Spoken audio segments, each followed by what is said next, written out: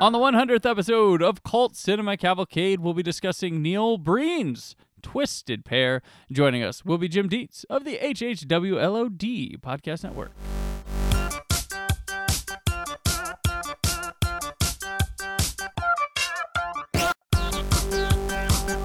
Welcome to Cult Cinema Cavalcade, a movie podcast that features hosts Brandon and Cullen discussing a film considered but not limited to being a cult classic.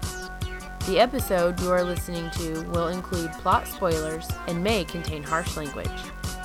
Follow CC Cavalcade on Facebook, Twitter, and Instagram. Listen to the show on cultcinemacavalcade.com, iTunes, and anywhere podcasts are found. I'm here. With all my abilities to defeat evil, I still think of my brother Cale all the time, wondering what's happened to him. I miss him. You're a traitor! You're a traitor! You betrayed us! You betrayed us! You betrayed me! These are yours, bitch. This is Cult Cinema Cavalcade. This is episode 100. This is Brandon, and with me for the 100th time is your co-hoster, Cullen. I'd like to thank everyone for joining us for our discussion of Getty Images, the movie. Today we are here to discuss the 2018 film Twisted Pair, a film written, directed, catered, and starring Neil Breen, co-starring Sarah Merritt, Sayaban Chevy Abrahami, Dennis Bellini, and Greg Smith Burns as Cruz. So welcome to this 100th episode of Cult Cinema Cavalcade, and it could have been the most perfect timing that Neil Breen's Twisted Pair has arrived on DVD. It was like his apology for not having us in his movie. Yeah. It couldn't have been written any more perfect than this. So this episode, however, longtime listeners, fans, is going to be dedicated to that film. Those may be looking for something special with a 100th episode reflection, patting each other on the back, milestone-centric episode. We'll have something to look forward to. But for you brainhards or the randos stumbling upon our show for this episode, we're not going to bother you with that stuff, and we're going to get to the point. We're going to discuss Twisted Pair, which also, we're not going to keep this guy waiting in the wings any longer. Joining us once again, our beloved man with the voice Cruz wishes he had from the HHWLOD Network. It's once again Mr. Jim Dietz. It looks so good. Thank you so much for having me here. Or is it my twin brother Cale that you have here? Jim in jail. I miss my brother. What happened to you? I never had a beard.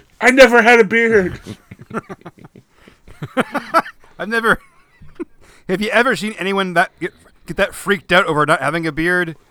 No. Never before, and never again will I. Fun story. Jim asked to be on this episode. Jim, when the the trailer dropped for Twisted Pair, you were like, I'd like to be on that. I did. I'm a fan of Neil Breen, the man who makes Ed Wood and Tommy Wiseau look like Francis Ford Coppola. Yes. Now, were you a Breen fan before we did him on Cult Cinema Cavalcade? I was. Okay. His work was brought to my attention by another YouTube show that I'd seen. And being an aficionado of truly bad cinema, I, of course, was drawn to it like a moth to a flame. And you may not be the record holder for most guest appearances. You're up there, you're top 3, but you get to be on the 100th episode, so... Awesome. I feel honored and touched. Yeah. Also, I think you get the distinction of being on the most consistently painful movies. So congratulations there. I mean, you know, I know the pain factor. I was on Wacko, so yeah. The pain factor is so much higher with your collection of movies. He did a full June Don Baker month. That was. Oh my god! Yeah, I did. I forgot it was more than just. You guys watched. You guys watch Joe Todd Baker movies? Anyway, I'm just glad I could be there for you guys to help you through the pain. Thank you, Jeff. So yeah, Neil Breen had a new movie. We tried to get in it, if you remember. We had our campaign. We also, once again, I tried to get him on for this episode. He's not returning my calls. Well, he's an auteur, you know. He is. He's temperamental. He's an artiste, and maybe he's hiding from doing illegal shooting at a college. Yeah. Who knows? Shooting as in film. Right. Filming No, a movie. he. If you look in the credits, he credits Nevada State University and says that they were paid for use for locations. For rentals, yeah. What wasn't chroma keyed from Getty Images, as Cullen mentioned, was filmed at Nevada State. So just the deal was you can't turn any lights on in the building. So Right. it just looks like he's broken into every building to record, even though he's supposed to be there. Here we go then on Twisted Pair. Cullen, what's Twisted Pair about? Oh God. This movie isn't so much about, what is. There isn't a plot. There isn't a plot to this movie. There's just a bunch of facts about things that happened for a while, and then the movie ends. Jim, what's Twisted Yes. Pair about? Well, let's see if I can remember. I actually watched this movie twice. I was sick in bed the past couple of days, so I had time to really ruminate over this. I think it's about these twins, both played by Neil Breen, of course, who are abducted by aliens and implanted with AI. But, of course, Neil Breen has very little idea what AI is, so he keeps referring to it through the whole movie. And then one of them, the one twin who is essentially good, goes on secret missions for this shadow government, I think. And then the other one is kind of a homeless guy who has a junkie girlfriend. And they do a bunch of stuff at a university when it's closed. Neil Breen stalks a woman that attacks her in her home, but it turns out she's his girlfriend, so it's okay. And they run afoul of a guy with effects on his voice named Cruz, but it's spelled Croox in the IMDb listing. Oh, I had it in the credits for the movie. It was like Cruzzx. Okay. Yeah. A way that no one would ever spell cruise. Exactly. Yes, Even aliens would look at that and like, well, you don't spell it like that. What are you, stupid? But he is fondling a giant bowl of fake diamonds and has an Asian woman with wings and a sparkle after effect around her. And his mission, I think, is to take him down before he hires the Specials, the ska band from the 80s, to take over. Because there's that one scene where he's sitting with the guys from the Specials, and then, of course, he reunites with his brother, and then, as you mentioned, other stuff happens, and then the movie is over. So that description, anywhere in there, is there a plot, Jim? I never said there was a plot. Exactly. I think that description, as incoherent as it was, is way more coherent than anything that happens. Your description is accurate, but it's not a plot. It's just You're stuff. trying to normalize this movie. No, oh no. It's more of a series of images that are thrown at you, much like like the Ludovico treatment in The Clockwork Orange. It's just a constant bombarding of imagery. Never has the word moving picture been more accurate. The description for a film than Twisted Pair. It is a moving picture. Yes, every scene in this is either chroma keyed in front of stock footage or filmed at Nevada State University at night. And technically, it is a talkie, but and it's in color. It's in color. Brandon, what is your plot summation? Yeah. Twisted Pair. You can put Cullen and I on the spot. You jump in. There's these two bros. It's about two brothers. It's really about they were once the brothers. This is Mexican Armada. Yes. They were once twins eating cereal and stock footage that became twins on the beach, and then one day some light happened and this like CGI face did stuff to them, and they have like AI in them, and they one was good at doing supernatural special missions, the other wasn't, so they were like, you can't do this anymore, so he has no powers, but the one does. And so that means they couldn't hang out with each other anymore. The other one becomes like a junkie, and he like kills businessmen who are like a stereotypical plot device of like every Neil Breen movie up to this point. general terms on corruption and stuff like that. The one guy, like, he gets a mission to, like, go undercover with some guy who's got a global plan that has to do with cyberspace attacks, but yet is heavily involved with water and gas supply line factories. The brother, and they cross paths, but nothing they do really has anything to do with each other, but they miss each other. Neil Breen's, the good guy has a girlfriend that he rapes, but it's funny. Yeah, that whole scene was so creepy. Oh. And so the good one, Neil Breen, he turns on this boss guy and like screws up his stuff, and like the brother, I don't know, I think he gets away, and they're sad. No, I That's just as valid. I think we need this episode just so the three of us can figure out what the movie was. Mm-hmm. I will say, I pointed out to Cullen, while we had a failed campaign to be in this movie, I do find it a fun coincidence that the twins' names are Cavalcade. Yeah. Cavalcade. I'm sorry. The twins' names are Cavalcade. Not that far. Pretty close. Pretty close. Obviously, a shout out. Obviously, he's a secret fan. He obviously is. Hello, Neil. He's too bashful to come on. That's really what he'd fanboy out.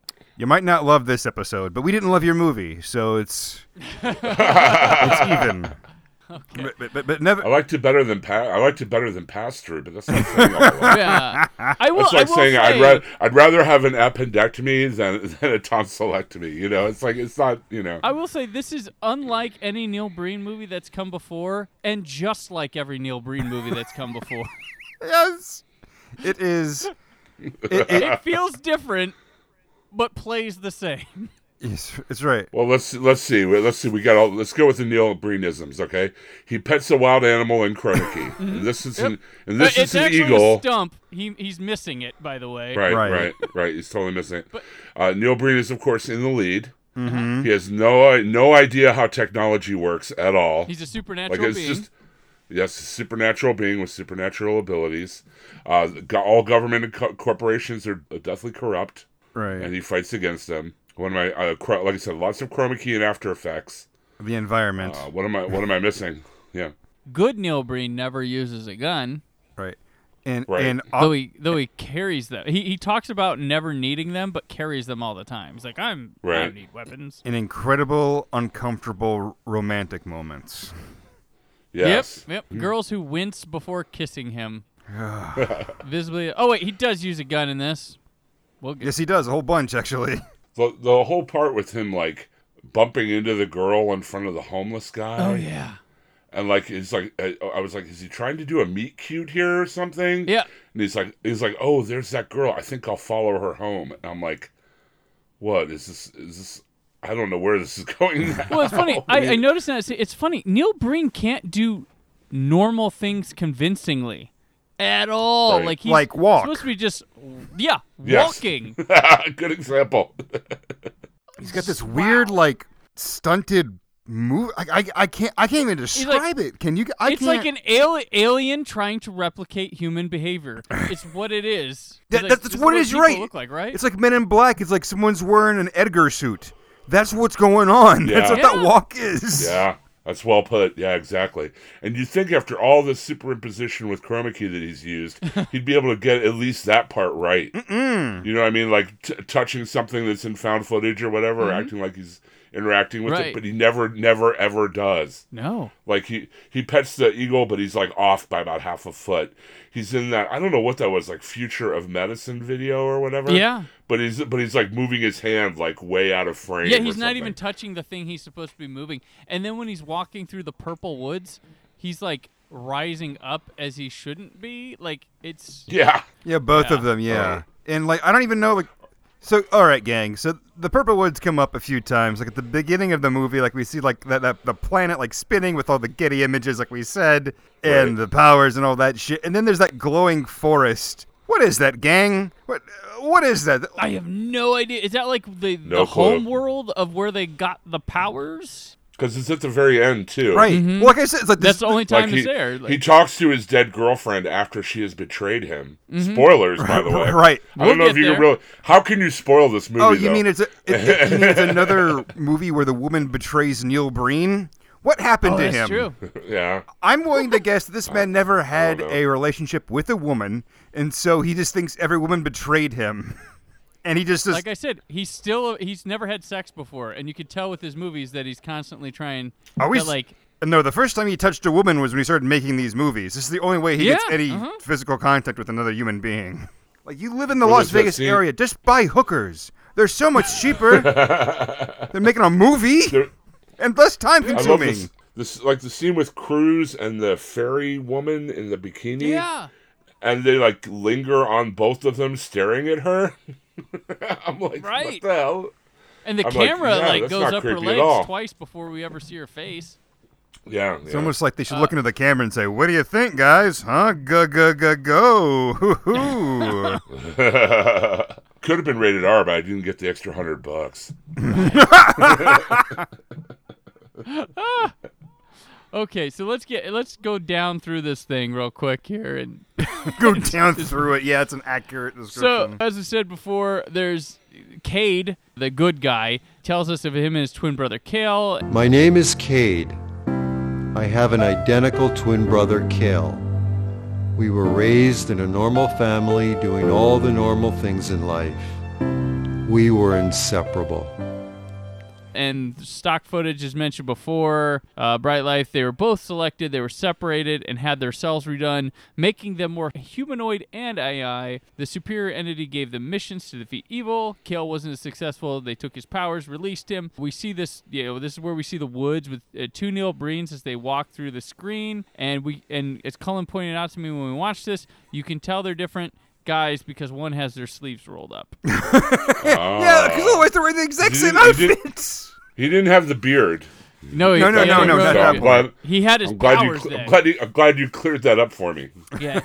He says he saw Cale one last time and was sad, but still loved him as his flame went out. Cade's powers continued to increase, and he was directly involved. He approached a robotic humanoid state with synthetic brain power, which, whatever. And he says, AI will never replace the pure majesty of nature, and he never wanted to lose touch with that or the gifts it has given him. And this is where he pets the stump that an eagle flies on. And if you look in the credits, it says the eagle is played by Astro Eagle. That was the name. That was the name of look the it up. file that he used. Look it up.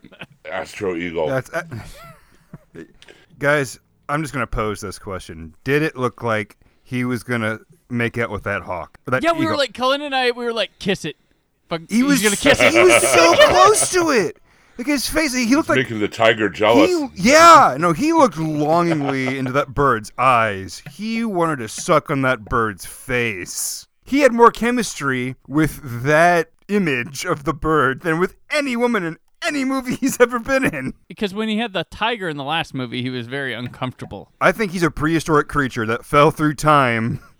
And this is the only way he knows how to relate to other people is through making his movies. He's mostly bird. Something I couldn't believe is that he didn't use any drone photography in this.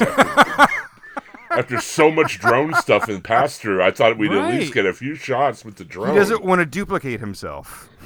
I guess not. Real artist here. Genius. On the street, everything is the only real thing in this scene is Neil Breen. He super leaps into some building and guides some... Whoa, before he does that, I'm sorry, I didn't mean to cut you off here. But before he says that, somebody walks by and he says, good morning. And it's voiceover. How are you? It's like... And it's voice, like his mouth doesn't move, but he's like... Good morning. Have a nice day. And it's like just some random person from the shot that he's using. And they walk off camera, and as soon as he does, he looks both ways. And then jumps... Like five stories into a building. Yes.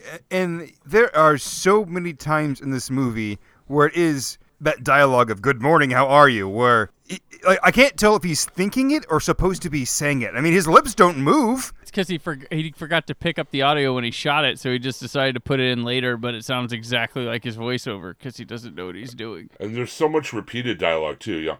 I miss my brother. Oh yeah. I miss my brother. And then like That's a trait of Neil Breen. Yeah. And well, I don't want to get ahead of anything, but he just keeps using these AI, artificial intelligence, programmable virtual reality. I'm just like, yeah, okay. Because the audience isn't as smart, so he's got to keep putting it in there. They don't have that kind of stuff in Nevada, I guess. Yes. Inside the building, he guides some stock footage of soldiers that are sometimes paused through a mission. They can't hurt me. Right. Follow me. Follow me. They can't hurt me. Wait. And Cullen, I think you struck on something as far as like, especially the way he delivers lines. It's just like, it's the way an alien would try to synthesize human speech. Yes. Yeah. It truly is.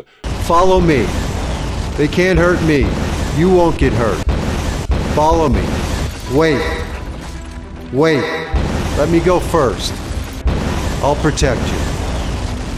Yeah, he's just mimicking human speech. Like, this is how they sound, so I'll blend in with them. I'll superimpose myself with images of them to blend in. All right, so guys. This is like a military mission on the streets happening in, I guess, the United States. I don't know. I'm going to say this multiple times during this episode. What is happening? Why? Yeah. Who are they fighting? Evil. How does he know about this? It looks like a Call of Duty cosplay. Yeah. Yeah. Like you remember the It's Always Sunny in Philadelphia episode where like Frank and Mac are like playing like virtual reality. It's like that kind of intensity, like out of nowhere. Right. And he's just in Breen clothes, like nothing, no leather jacket, nothing, just a long sleeve shirt and pants. Well, they can't hurt him, so he doesn't need anything else. That's right. Follow me. They can't hurt me. This building blows up. Explosions just continue to happen. We see the building just full of destruction. The mission's accomplished, apparently, because they blew up the building. Cade then boards a plane, sits down, and then some woman from some stock footage video comes in and smiles, and he says, "This is the benefit of being alone. I don't need special forces. I am the weapon." Yeah. And again, it looks like he's floating above that chair. Yes. Yes. And this is one of the more convincing effects of him blending in with the stock footage, unfortunately. Yeah, you're right. But it's just so creepy to see that woman in the background, isn't it? Because I'm alone. Well, I mean, it looks like, okay, is she a ghost? Like, this feels super unnatural. Like, is this his memory? Like, oh no, this is happening now. Why is it so ethereal and disturbing? Why is it? It's like stock footage from like some like rich person's video catalog of like private jets. Yeah. It's like what it is. Is it slowed down or is it just I don't know. It just feels super unnatural. Yeah. Just him sitting down, just a person sitting down should not make me feel creepy. It shouldn't happen. That could have been an alternate title for this movie, Super Unnatural. the fifth one. There you go. Cade meets with his boss and takes off his guns and gets his next mission. The woman shows him programmable virtual reality, the corrupt version, and he sits the corrupt version, which is a glowing ball that just floats into his hand. Floats. A decent Breen effect. And I had to check because this actress looks very much like the actress from Atlantic Rim, which was the Asylum Studios version of Pacific Rim. Yes. She looks very much like her, but it's a different actress. So damn. I was thrown off. I was thinking, oh man, maybe she was in both of these things. Right. I'd be so happy. Cade sits in a lecture hall and tells us he still thinks of Kale and wonders what happened to him. Then we see some people at a meeting with Cade's boss talk about stuff with programmable matter and mind hacking. This scene. The acting. Oh my God, this scene. This scene was so great. A crisis. Programmable virtual reality. We have evidence of the largest cyber and terror attacks ever planned. Programmable DNA. This is very serious. Homeland Security is ready. We are on the verge of mind hacking. Programmable matter. We will all be connected telepathically. Special agencies are prepared. First, I had to single the scene out. I watched it like 2 or 3 times in a row. First, programmable AI. We will all be linked telepathically. And the one guy pulls out like gas masks and says, "Homeland Security is ready." He pulls out like 2 gas masks. That's like Homeland Security on the is table. gas masks. Right. And then they turn to like this big black dude and like just for a double take. Yeah. And then they cut back to the group. I'm like, wow. Okay. It's amazing that he was able to collect so many bad actors. And I don't mean just bad. I mean, just the worst actors you could imagine. The animatronics at Disney World are more lifelike than these people. Yeah. And, and the fact that every one of them came through on this to be like, not one of them showed up as like, well, they're better than the last, or they were just all on a level to get like it's. You couldn't even try to get something like this. You would figure just on accident he would find someone that would be okay at acting. No. All of them. The law of averages would state that eventually. Yeah, walking down the street, you think he would just say, "Hey, do you want to be in a movie? Come with me." There's a chance that person would be better than all of these people.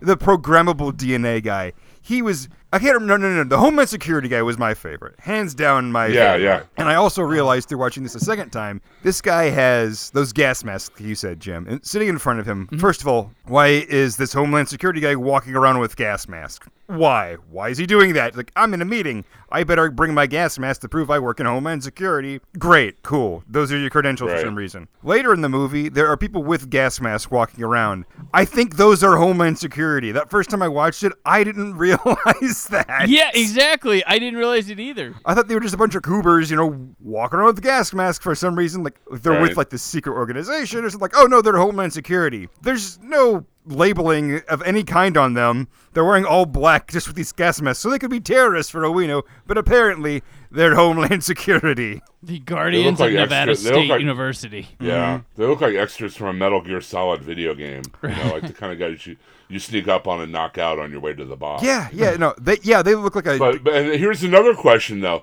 Why did he only bring a couple of gas masks? There's like 6 of them in that room, not right? At the table. They'll have to fight over them. It was having tryouts like the Joker. That would have been... No, I wish that would have been the one interesting thing that happened in the entire movie.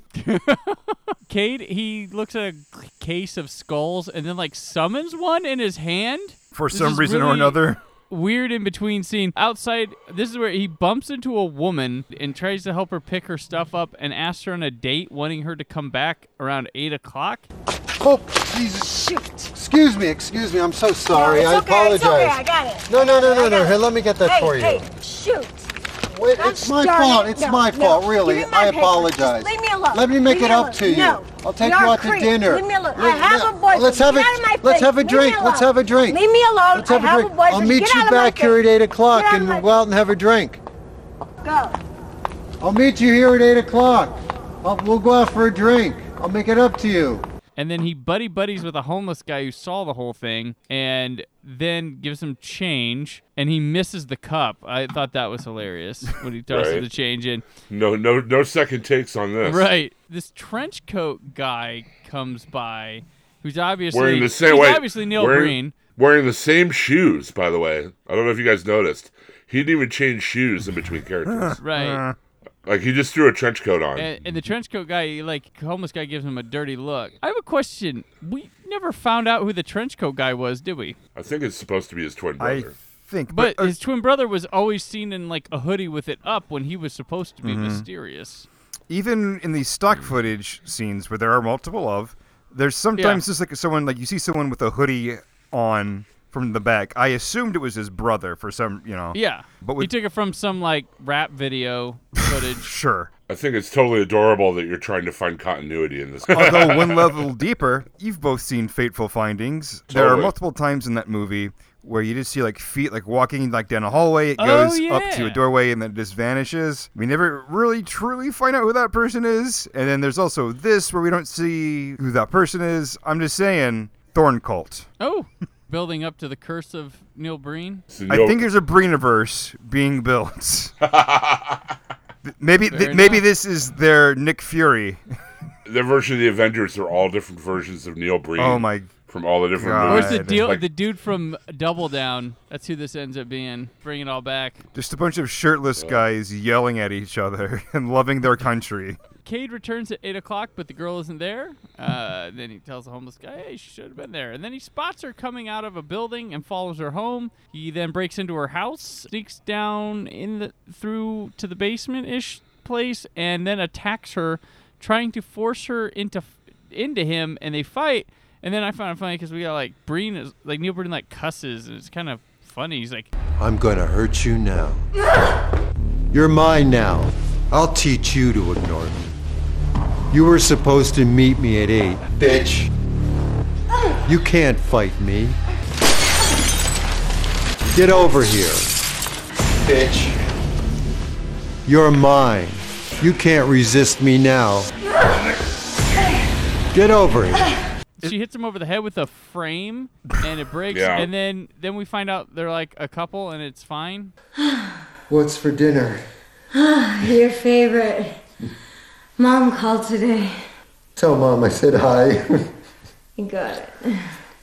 they're only kidding around. Yeah, it's so awkward and weird. It's like two children like awkwardly fighting. Like I'm fighting you. I don't want to hurt you, but I am fighting you. It's just so awkward and creepy, and like to hear Neil Breen swear, it's like listening to a little child like swear. Like you can't be upset. It's just like, what?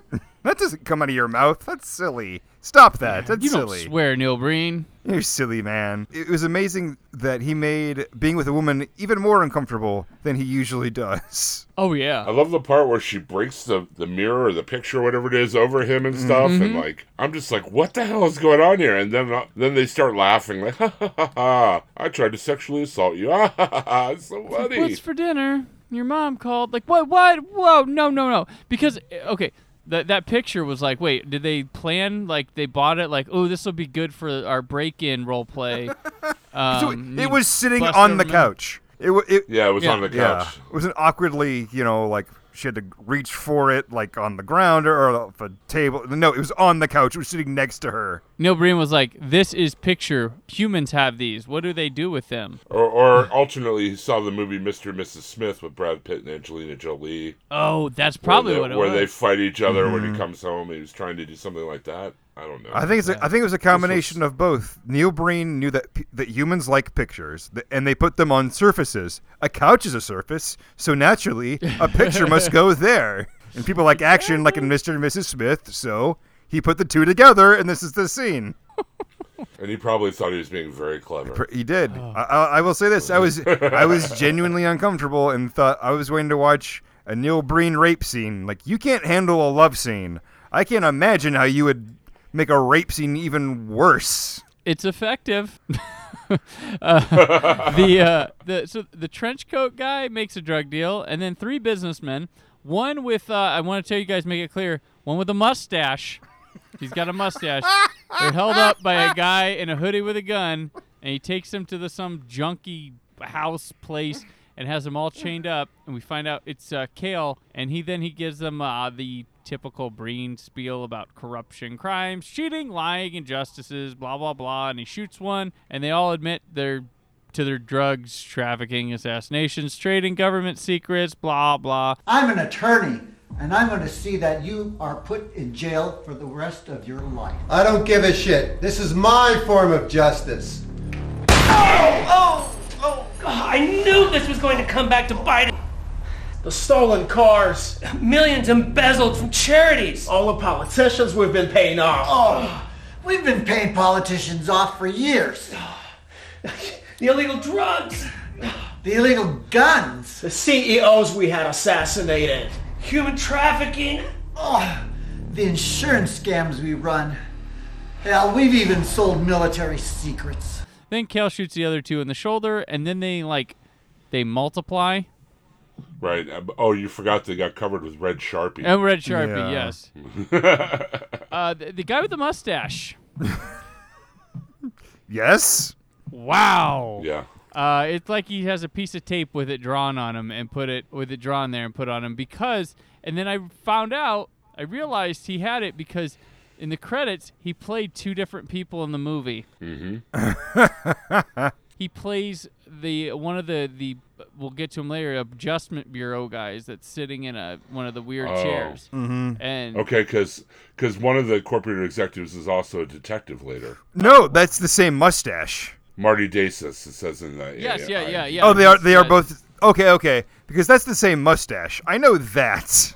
Right. Yes. Yeah. It's this piece of tape. I mean, it looks like clearly a piece of tape with like maybe hair on it. I can't tell. It could just be drawn. Now, it is clear that Neil Breen's special effects makeup is the Halloween store. The spirit of Halloween. That's where he gets all his supplies. The bargain section. Well, as in the credits, the makeup department was BNN Salon. Oh, also Neil Breen. Yeah, we know what that means. Because it's so funny. I mean, I know I'm jumping ahead to the credits, but like in it, he says, lighting by Lighting End Films, casting and entertainment, BB location management.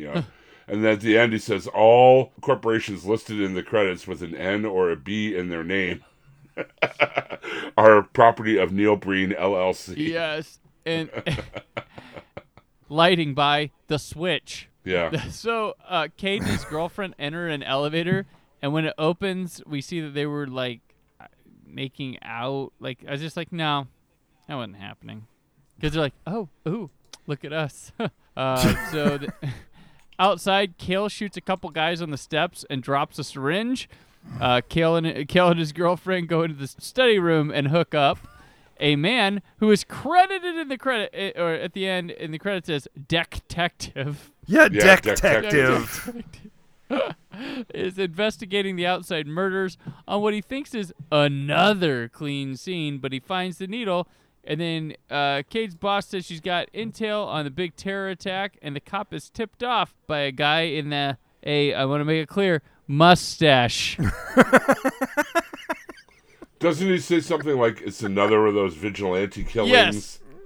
Like over and over. This is like well, it's just another one of those vigilante killings. Good old vigilante killings. Wow, do these happen a lot around you? University vigilantes all over the place. You live in Star City? What's going on? But while we know it's Nevada State College because of, well, obviously looking at it, it's a university. I think he's not playing it as a university. I think he's like playing it as like government office buildings. Oh, yeah. Yeah, for sure. Totally. So, even though there's study room 6 is one of the... Right. Oh, God. Computer lab. Right. Computer lab, and then the laboratory, which has classroom seats all over it. Oh, yeah, classroom seats, a periodic table. Actual scientists do not have a periodic table up on the wall. They know what to do.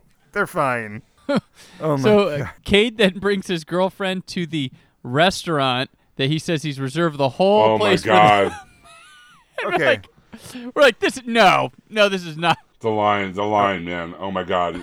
What? Let me see if I can remember. He says something like, I hear the food is spectacular. The service is impeccable. It's just friggin' invisible. The first time I watched it, I thought, what's happening? And the second time I watched it, I realized, oh, it's a joke. That was his attempt at a joke. Yep. Yes, exactly. Yep. Yeah. Yeah. The first time I watched it, I was like, no, you aren't convincing anyone of this. And then it's like, you guys' relationship's more believable than this. And the second time I was like, oh, I think he's joking. Right. Yeah.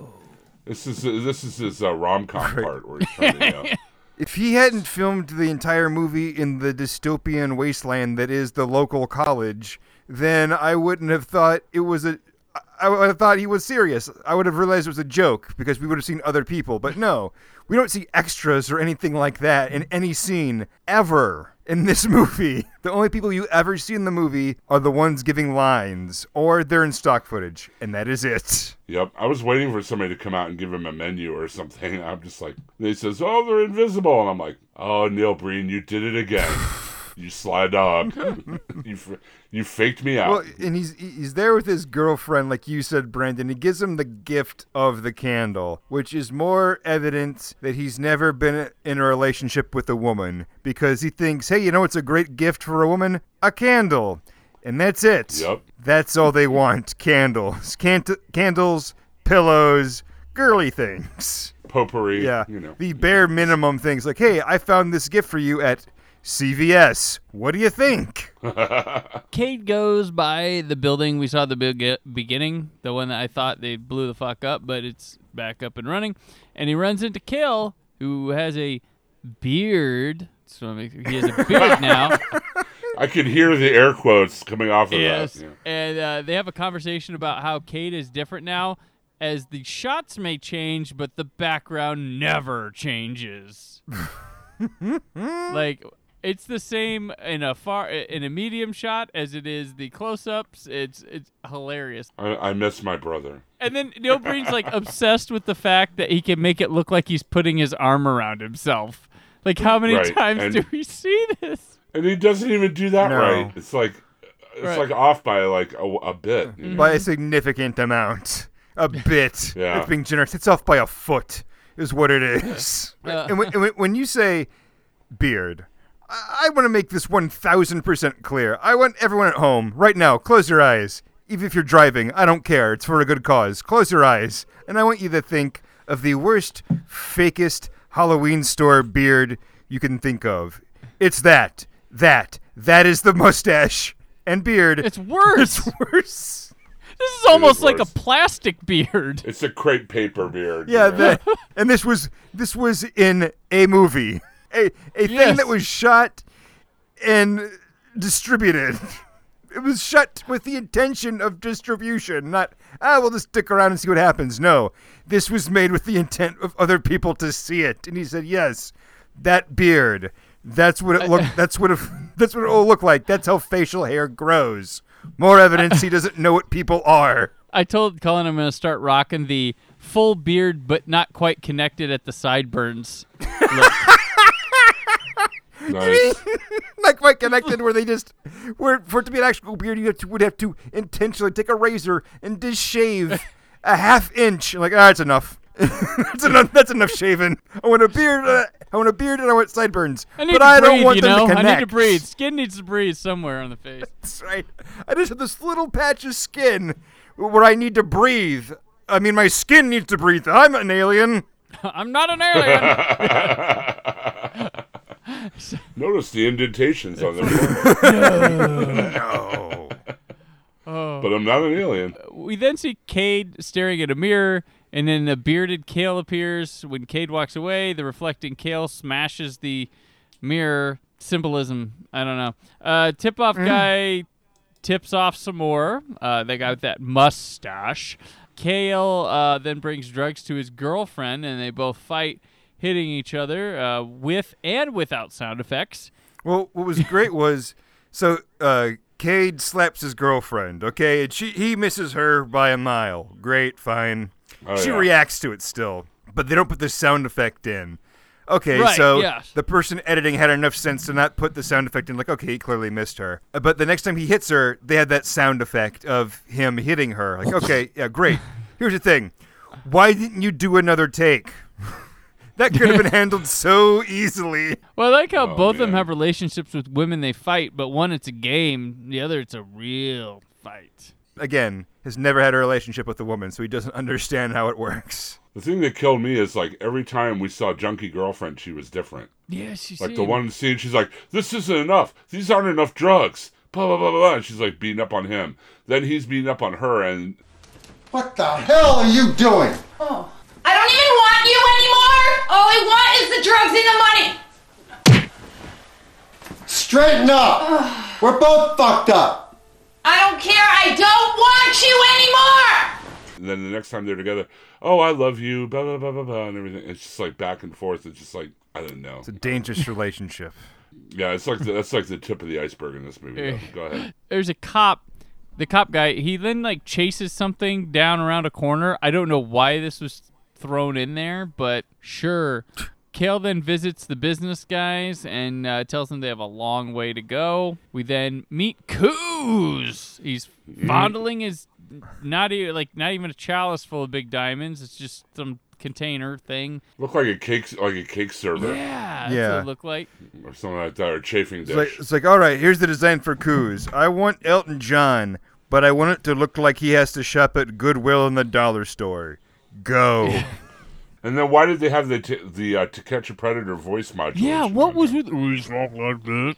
I'm Coos. Maybe I can see you're a very special client. And like when that was happening, I thought, so are you an alien or like modified in some way, or are you just like a bad man? What are you? Who are you? Why do you have a plate of fake gems? Why do you keep fondling it too? Yeah. Like, okay, so I guess you're rich, I guess? Calm down. It's swarm intelligence. The ability to communicate telepathically. Why do you have a woman in a bikini following you around with wings on and sparkles? Well, that's another thing. In the credits, she is credited as Muse. So I believe this movie is trying to say, yes, with all the other crazy things that we're saying are possible, muses also exist. Not only do muses exist, but they appear in front of alien mobsters to inspire them to commit cyber crimes. Makes as much sense as anything else in this movie. Sadly, the outfit of the not porn star that is dressed up as the Muse is one of the more convincing outfits in the movie, sadly. It's a very good Halloween costume. It was funny, I was telling Cullen, I'm like, you know what's crazy? This movie, this all makes sense to Neil Breen. Like, that's the craziest thing. Yeah. Like, he knows what's going on, and this all this makes sense to him. It's so insane. If there were ever movies that needed director's commentary, it's these movies, so we could know what the fuck he was thinking. Yeah. You know, because like, how does he pitch this to people? Like, the people in this, how does he tell them? I don't really think it would help. Well, you know what? I think ultimately, I don't think it would really help. I'd at least like to try. I want to know. Like, I want to crack this code. I want to crack the Breen code. Hopefully there won't be a bunch of albinos trying to murder me, but I think it's important to figure this out. Because it has to make sense to him, because otherwise he wouldn't release it, right? He wouldn't write it and think, I did a good job, and then make the movie, and then release it to people. It must make sense to him. He must think it's a good movie. Why? Right? Like, what? I want to know. I need to know. You need special edition commentary, because either it will create a billion more baffling questions, or it'll be like, oh, what? Neil Breen, the next time you raise money to make a movie, don't do it to make a movie. Raise money to make commentary for your movies. I will pay for that. I want to know. Why? How? Huh? Those are my questions for Neil. I'd love to take a step back from what you're saying. The script. Can you imagine him pitching the script to the actors? Yeah. Yeah, that's what I'm saying. Okay, this is like, how does he pitch this? How does he tell them during scenes what's going on? You are a mastermind, an evil mastermind, who has a modulated voice and a muse. That's who this woman is here. I want you to fondle these gems and talk menacingly. Yeah. Okay? I bet there's a very real chance that he doesn't give the entire script to the actors. He just gives them their part. He's like, well, you don't need to know what else is happening in the script. You just need to know what your part is. So that's why everyone is so like, I don't know what this is about. So lines, I bet that's why everyone acts like that in every scene they're in. Dudes, I bet that's why. That would make sense. You've given them an out. Cade tells of Coos' plans to do some cyber stuff while showing us water and gas lines in factories. And Cade is given his cover from his boss. Coos, we then see, has a deep voice, as we mentioned. Cade arrives at his house, and Coos is sitting by his pool when the fairy, the Muse, appears. And then Cade greets him. Coos then takes Cade inside and shows him this special artwork with the Muse, and it's a frame that you push a button and a picture shows up of a face, and then stops. I don't know what it has to do with anything the rest of this movie, because it's the only time we see anything to do with it, but this more was pictures. This was we've mentioned before after we watched the movie that every movie that Neil does, like Pass Through, that was his movie where he got a drone. Great. Right. This one, it was where he learned how to use After Effects. So that's why we got the picture and the other graphics and all that. All those explosions, yeah. Mm-hmm. There was one of them where he learned how to replicate pictures, and I'm trying to remember what that is now. I can't remember which one it was. But like each one, he makes a technological advancement, and he's like, all right, now I'll make a movie around it. And this is the After Effects movie for Neil. Gotcha. Yeah, that makes sense. He asks Coos what his global plan is, and then he leaves. I wonder whose mansion he rented for these scenes, because... This isn't the Breen house, I don't think. No, it's definitely not the Breen house. I don't think it's on campus either. And I think they probably shot it all in one night, because, again, more night scenes. Neil did say they did shoot in L.A. Maybe that's where he shot, inside people's homes. He rented out. Maybe he did that. I don't know. He certainly didn't film any exteriors in L.A., The only places he could have filmed in L.A. are these homes or green screen, and that's it. That's why Coos changes actors later. He lives in L.A. And then didn't go to Vegas. Because we do see Coos later, and it's a different person, and that time it's clearly back on the campus, right? Right. It's in one of the college buildings. Yeah. Every other time we see Coos, with the specials. It's either in his home or like by his pool. Mm-hmm. You're right. Here's something I want you to explain to me. What is with the little 3 cat statues? They move. It's weird. Yes, exactly. They move it's like a little stop motion thing, and I was wondering what the hell is going on with this. Can't tell you. I don't know. That's just a. Well, I'm not surprised. It's just a Breen thing where there's some kind of supernatural thing that just kind of happens. You're like, wait, what? Why did that happen?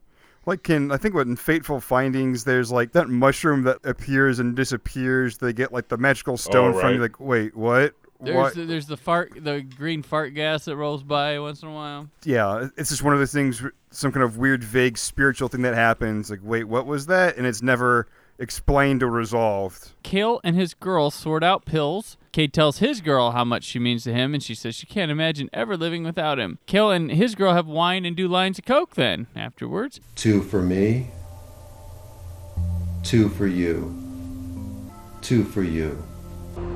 You are so incredibly brilliant. You mean the world to me.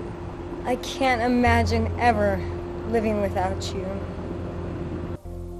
Cale, I'm so content now. Me too, babe. Coos talks on phones as his cat toys move, as Jim mentioned earlier. Cade and Cale meet up and shout at each other. Cade then goes into the center of the operation. Armed men who we've realized are now Homeland Security, because they've got gas masks on, are in there. They guard it. They're hanging out in the student union. Yes. Yeah. You know? It's absolutely what they're doing. Cade is trying to stop the planned cyber war. He wanders through a computer lab. Clearly marked Computer Lab 6. Right. As he walks in. And then Cale spies on Cade's girl from afar. Cade wanders the campus as we hear a group argue over this planned attack. He enters a different building, and there are more armed men with gas masks inside. Cade is convinced he can do it on his own with his powers, and they super jump to the second floor. The Homeland Security guys give chase. Cade wanders through a lab, which is a classroom. Who knows what the hell he's looking at or for in here, but he does find some H2O. And he also finds programmable matter. Oh, yeah? Programmable matter. And he says it like that, programmable matter. He picks it up and then puts it back down. Right. What was that Why? Why was that in your movie? Because something in his contract said he had to leave everything the way it was. Right, yep. They just don't film it, Neil.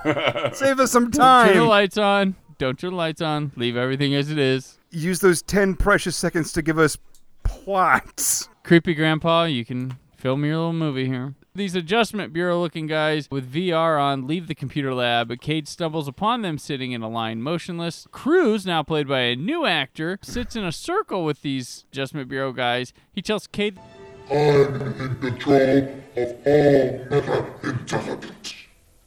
I'm in control. You're not in control. We are not going to let you take control. Then they disappear, and Cade runs out. Cale then shoots the business guys on the leg and tells them they'll be dead soon. Those are the guys who look like the specials, the Adjustment guys. Mm-hmm. They all have the pork pie hats and the black specks on the black suits. Yeah. I was like, oh, I'm glad the specials are getting work after all this time. In Neil Breen movies. Kale then gets in a fight with his girlfriend. They decide they're over with. The trenchcoat man then enters room 23, which has Kale's girlfriend in it with a rose. Enters, and then she tells him to come in, and then we get stock footage of a topless woman in lingerie walking a hall, and then the trenchcoat guy leaves a rose by a bike rack, the one she was holding. Because, you know. I would love to know what any of that meant. Do you... Yeah, do either of you have any idea of what that is at all? I think it means Kale's girlfriend's dead. I think that's what I got from that. Is that? I don't know. Like, I didn't know if it was reality. I didn't know if it was fantasy. No. Well, the whole thing's like lit, it's super programmable red, virtual reality. Or maybe maybe that's what it was. The corrupt kind. The vision. Yeah, the vision of it was like red and weird. Oh, yeah. I have no idea what that was. I can't say it didn't further the plot because there isn't one. So it didn't slow the movie down. It didn't speed it up either. It just was another thing that happened. Cade then enters the cruise facility and just starts blowing things up and super jumping to end the global plans. And Cruz is unhappy at home. So, like, yeah, this is just a bunch of Neil Breen using his explosion double clicks on certain points of a stock footage picture of factories and him super jumping through it. And with Cruz, he has those 2 gas masks on his table. Yeah. Right. So he's in with Homeland Security. So he's blowing this place up. Is this supposed to be like, okay, is this a place that Cruz owns, or is this like a water treatment plant? Because if it's one thing, it's one thing. If it's a place that Cruz owns, okay, great. But it looks like it's just like a water treatment plant that he's just blowing up, which makes him look like a terrorist. And he also, the part where he's like walking from like, when he's not outside, when he's under in some basement, it just looks like the steam tunnels of Nevada State University again. Yeah. Like when he's blowing all that up, I'm like, oh no, they're not going to have heat. Oh wait, it's Nevada. It's okay. But yeah, like when he's blowing that up, like, is this gonna like be a detriment to the public health or not? Are you the hero now? What's happening, movie? You say that a lot in this. Right. What's happening, movie? What's happening? Cade waits at a boardroom table and remembers the beach with his brother and petting the eagle stump from earlier. He says, "Hello, friend. Thank you for giving me a peace of mind." Yeah, so he's part Beastmaster? Is that what we understand, too? Yes, that's it. He's got 2 ferrets in his jacket at all times. Dr. Breen Little.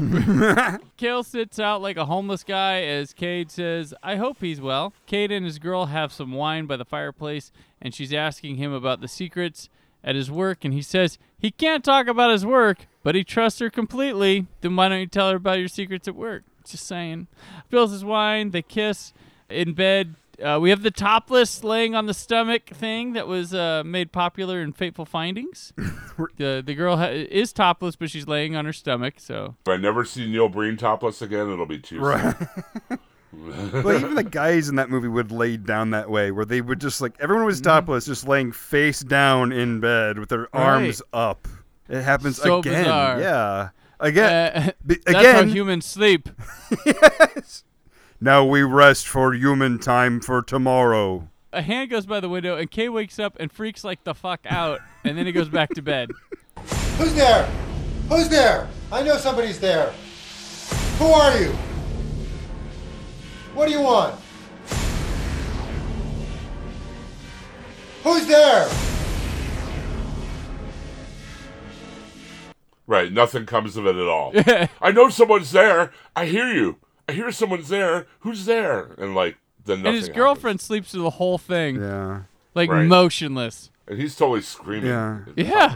Well, I'm really impressed that she can sleep through the crazy, intense music that plays when that hand shadow comes over. Oh, man. That's something we haven't mentioned in this movie, that song, that sound is almost the exclusive song in this movie. That build up, and then there's that dead silence, and then that sudden boom.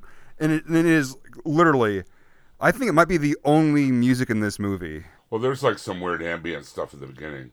Yes. I mean, there's ambient stuff, but But yeah, like just the bulk of this movie is just that. So, the homeless guy from earlier is doing whatever, and then the trench coat guy comes up and stabs him in the leg, which he clearly has like a piece of wood in his leg. Was he like packing a crack pipe or making a martini? I couldn't even tell. I like watched it a couple times. It's like a jar of something, and I'm like, what the hell is going on? Here's what he was doing. He was feeding the world's fakest fake rats that were sitting next to him. Oh, okay. When we saw him, I didn't get that at all. When we saw him earlier, like there was those two like black lumps sitting next to him. Those are fake rats that you buy at a Halloween store. This time they were sitting on the other side of him. He had like a bag of potato chips, I think, that he was crumbling up and feeding to the fake rats. So they were fake. Not a real rats. And when he gets stabbed, he like gets stabbed in the leg.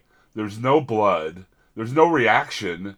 It's not like even the homeless guy going, or moving at all or flinching. You can clearly see the outline of the fake, like the foam or whatever is under his jeans that he stabs it into. It's shockingly bad. And I'm going to say, like, it's not just like a block. It's like, it's kind of contoured to the leg, whatever. No, it's a flat, square, 2x4 thickness of something underneath his jeans. Again, Neil, you saw your movie. You said, yes, I'll release this. A woman then propositions Cade on the street thinking he's Kale, and she says she used to live with him, blah, blah, blah. I've never had a beard. I've never had a beard. Hey, baby. You want a party? No, thanks. I have a girlfriend. Hey, look at this. Hey, what the fuck? You shaved. What the fuck is going on here? Damn it. I never had a beard. What? What are you talking about? I've never had a beard. Do you know Kale? What? You look just like That's somebody my I used twin to brother. Know. What is going on here? I lived with Kale. I used to live with him. Did he hurt you?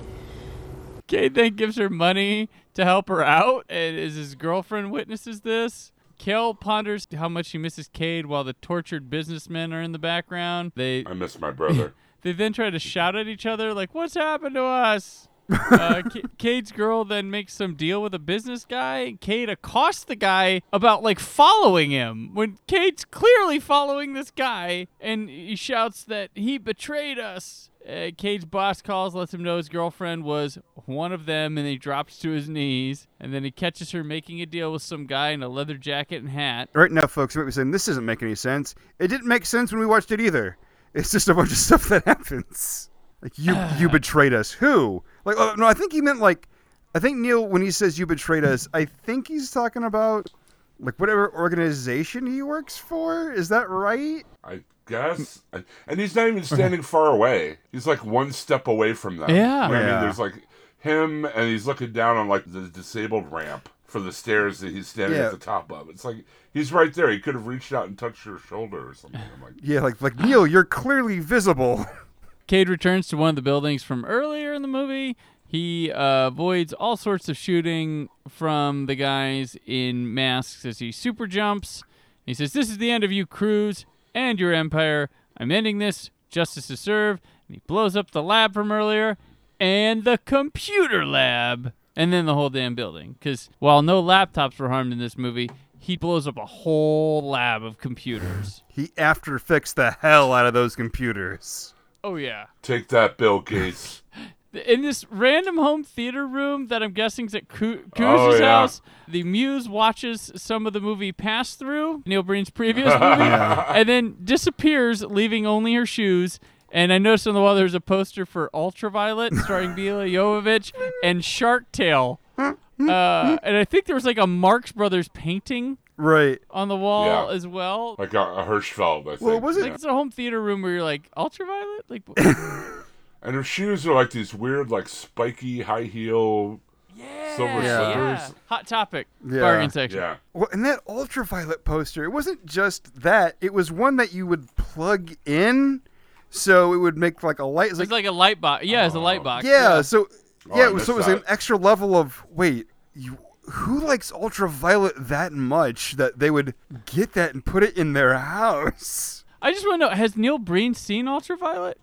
Maybe the house he rented was the guy who produced Ultraviolet. Oh, yeah, maybe. I guess, because like even if I were to get that as a gift, to like I don't what am I gonna? No, I don't want this. Where do I put this? Like I like Mila Jovovich, but I'm not making a shrine. Yeah, like I'm not even gonna go through the effort of trying to sell this. I don't even know what this is. Just gonna collect dust in my house. Can I just trade this in for a Fifth Element poster? Yeah. Coos attempts to make a break for it, apparently. And then Cade comes home, has some nice memories of his girl. She pulls a gun on him, and then he pulls one on her, and they shoot each other. And she tells him it was only business. And then he embraces her, and then he leaves. They're like so close to each other with these guns. Oh, yeah. Too. They're like there's point blank, and then there's this. Yeah. Cade then cries and says he's sorry about Kale. Cade's boss talks to someone on the phone how she's sorry for him because she was one of them. Cops then bust Kale's hideout. The business dudes then multiply again, and he says justice is served. And he pulls his hoodie up and wanders off the streets. And then we see Coos' bloody hand grab the diamonds, but I'm willing to bet that's Neil Breen's hand. Oh, yeah.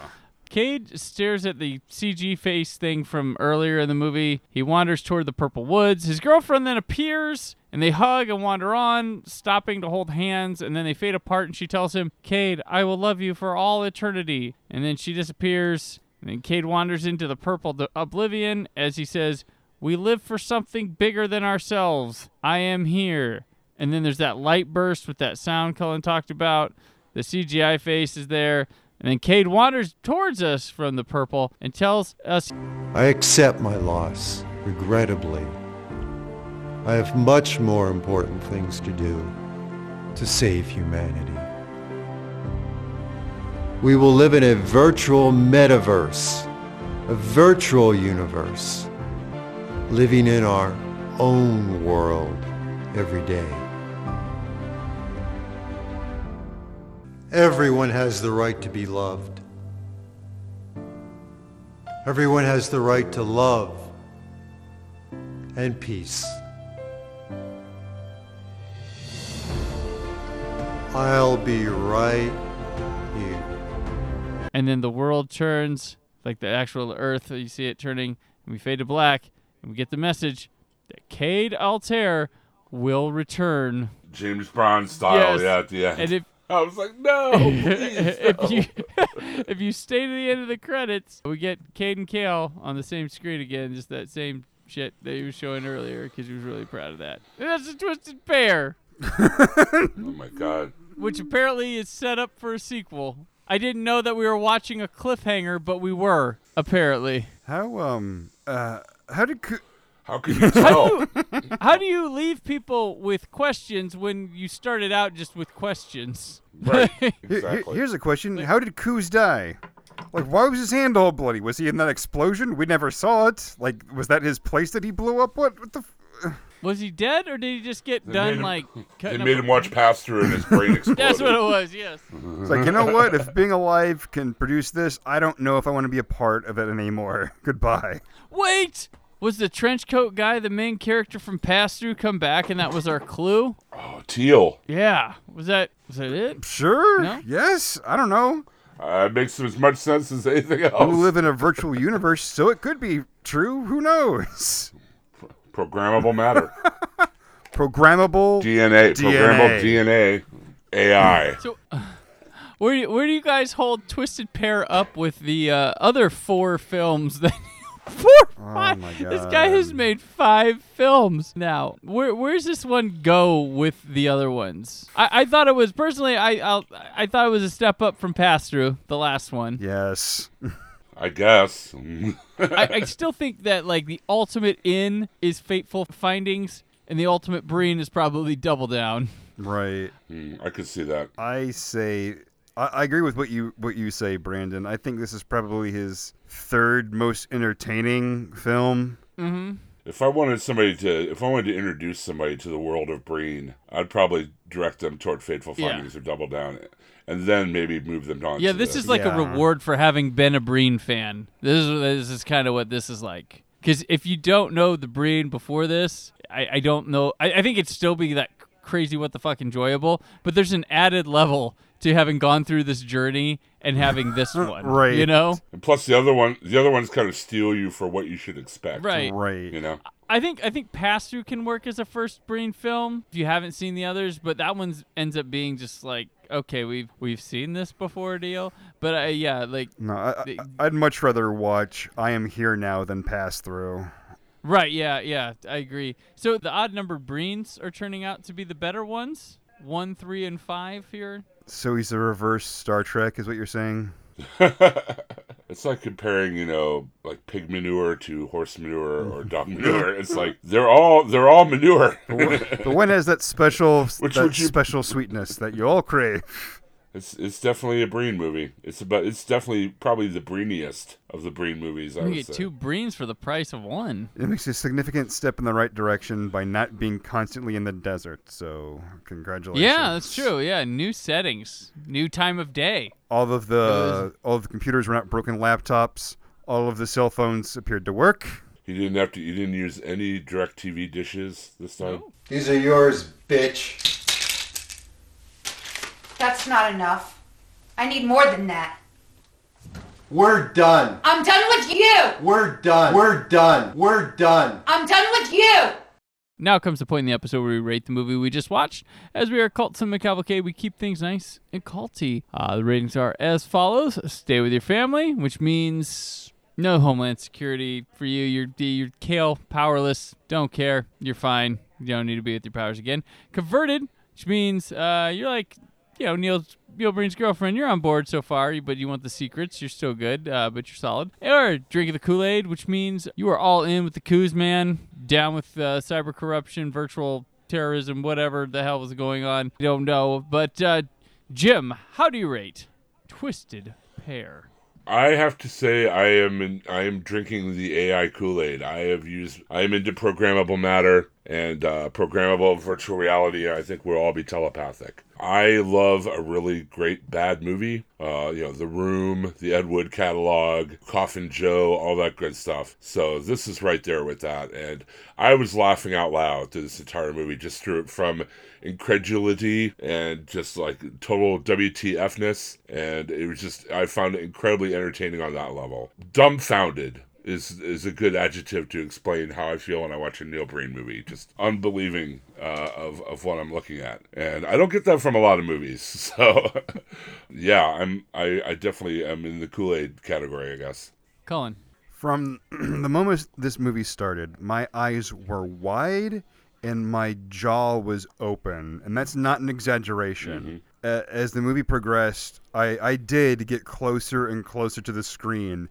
And that only happens with Fateful Findings and Double Down. So it's that level of what the hell am I watching? It is interesting that he does kind of grow as a filmmaker. There were a couple of shots in here that were like whether on purpose or on accident, looked kind of nice. But you know what? It's because the other person was running the camera, I think. Because there's only 2 people that run the camera, Neil and John Mastrogiacomo. I don't know anything more than his name, but he's involved in these movies. I will say that if you want a very good, bad movie that makes your brain hurt, this is in that category. So this is definitely programmable Kool-Aid. I'm in. I drink the Kool-Aid on this movie, 100%. Just really quickly, John Mastrogiacomo. Can you imagine what a resume builder this is for him? Cameraman on, let's see, Twisted Pair. Get Out. Brendan, how do you rate Twisted Pair? I'm going to 3 for 3 it with the Kool-Aid. Neil Breen has bounced back after Pass Through with another diabolically what-the-fuck movie, and I love it. I watched this twice and was probably equally entertained both times. And I knew it was coming and stuff. It's so baffling. It's so damn entertaining because of this bafflingness that you can't believe someone competently makes these choices, because he is the real deal. He's not. I believe Tommy Wiseau genuinely made The Room, but anything that Tommy Wiseau makes post The Room, he's making tongue-in-cheek because he knows what people are expecting out of him. Ditto Birdemic 2, a lot of things where they find out. He's not giving himself the opportunity to discover that, and he's not about that, and he probably gets angry if people hear stuff like this. But keep being you, Neil, because I don't want you tainted. I want more of this. I hope he makes more films. It's like nothing he's ever done before, and like everything he's done before. So you were It's all set. It does live up to the Double Down Fateful Findings bar set. It's in the tops, and please more. Please more.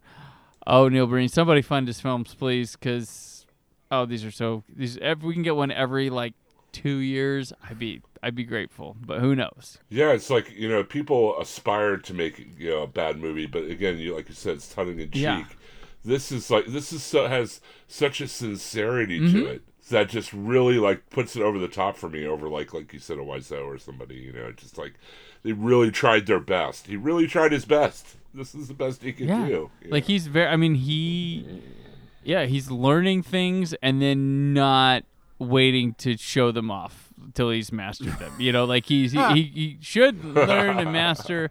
He thinks it's fine to throw this. He probably thinks it's convincing to throw this stock footage of police cars in 5 times in the movie, the same stock footage, and police tape that immediately shows up everywhere. It's amazing. There's nothing like it. And if you like bad movies and you've never heard of Neil Breen, you've never tried it, you are missing out. This is the best it gets, really. This filmmaker, this is what you want, bar none. Some people can barely even can never make this type of thing once. He's done it 5 times now. So yeah. Well, wasn't there an Indiegogo campaign for this one? I think? Yeah, he did raise funds, but he said he was going to make it anyway. Oh, okay. That's what he's been. I think he did it for Pass Through as well. That was a fun one, but he always says this is just for to enhance the movie that's getting made. But it will get funded, it will get made regardless of hitting goals. He's got money somewhere. Money laundering. And Neil Breen, call us back. We want to talk to you so badly. Oh my goodness. We want to. Oh my gosh. I have questions. I want to just hear him speak. I want to just hear him speak on film in general. I want to know what films Neil Breen likes. I want to know which ones inspire him. I want to know if he's done nods to films that he knows they are, but I have no idea that he's referencing other films, Mm-hmm. I want to know these things. I want to hear Neil Breen talk about film. He has to be a fan of film to want to make these, I guess, but he has to be completely unobservant to what film is. He's a rare film fan to take absolutely no observation of what makes films good. Well, I'm sure the cinema scene on Arcturus 7 is different than it is here on Earth. So before we head out, I sort of ask if you guys noticed this. They got the business executives all tied up. Okay, great. The guy on the far left, did it look like he was always getting blown? It looked like he had this look of his ultimate pleasure on his face at all times. Just at any second, it's good that tarp was there because he was about done. Anytime he was shot or any reaction was just looking at his face of every time. I totally missed that. I'm telling you, the next time you watch it, and I know you're going to watch it, look at the guy on the far left. Almost every time he is on, you just see him in the background on camera, just a look on his face of, it's Gallagher time.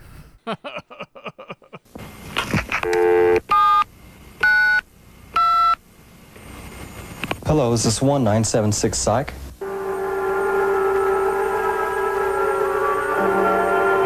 I was in the dark until I called 1976 Psych.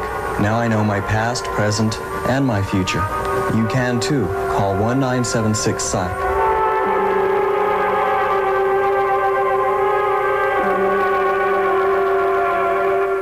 On the next episode of Cult Cinema Cavalcade, we'll be discussing Never Too Young to Die from 1986, starring John Stamos. I want to thank all of you, every one of you, whether you've listened to one episode or all 100 of them or more than that, because we know we have done more than 100 episodes, but this is the numbered one, hitting 100. Sincerely thank you. We hope you enjoy our little special on that, but before that, we just want to say thanks. It's a long ride getting to 100. A lot of podcasts do it in less time, but we're bi-weekly. We're doing it like It's Always Sunny in Philadelphia. A lot of people get to 100 episodes before their, 9th season? But, yes. But it's the quality that matters over the quantity. And it's on a regular schedule, so get off our dicks, I guess is what I'm saying.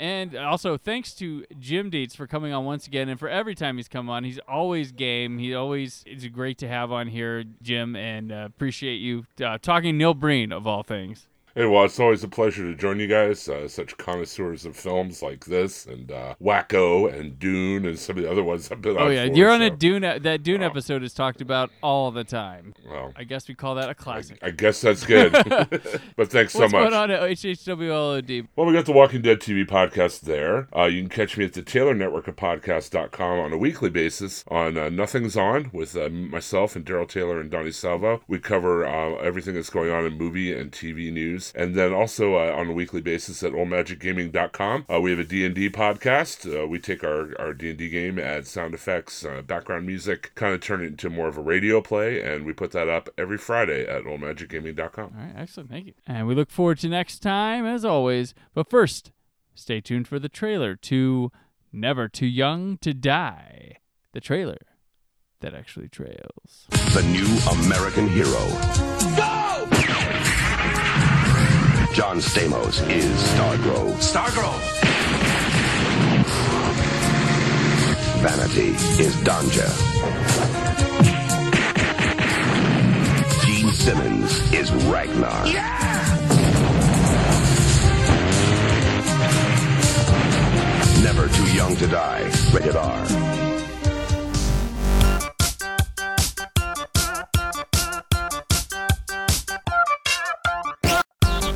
Thank you for listening to Cult Cinema Cavalcade, part of the Creative Zombie Studios Network.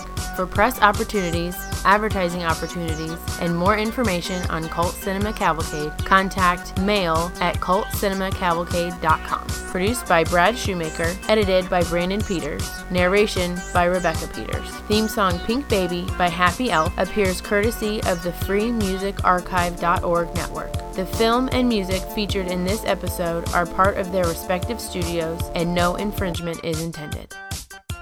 Join us again in 2 weeks for a new episode of Cult Cinema Cavalcade.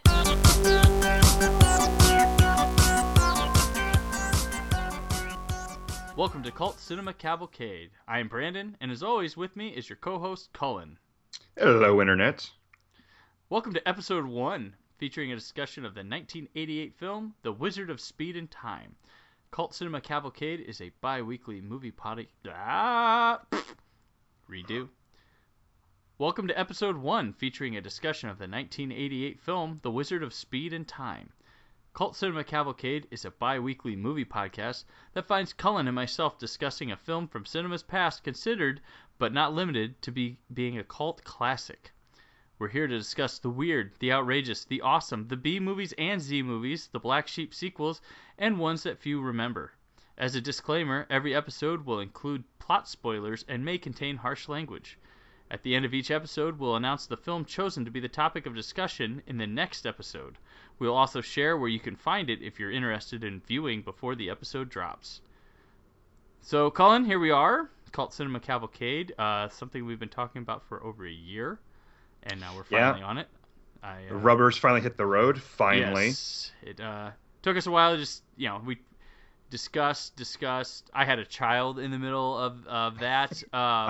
I got married during it. He got married during it. A lot happened, but we were always wanting to do this, talking about it. We came up with a giant movie list, but we just never sat down to talk about all these movies, because Colin and I, our history together has always been about watching crazy movies that we find at a video store. Sorry. Okay. Sorry. No, you're right. Sorry. That's right. I one of my fondest memories is when we rented Orgy of the Dead. We rented it from Blockbuster, and our friend was working there. I was doing a report on Ed Wood, and he produced Orgy of the Dead, and I couldn't believe we actually found it in a video store. A Blockbuster. A Blockbuster, yeah. So we rented it, and our friend behind the counter said, "Okay, we'll enjoy Orgy of the Dead." And everyone in the store could hear it, and, well, we all had a good laugh. And if you would have yelled the other one out, it would have been, "And 3 ninjas high noon at Mega Mountain." Yeah. Those are the kind of double features we'd have. Yes, 2 movies that have nothing in common other than they are in color, and that's really about it.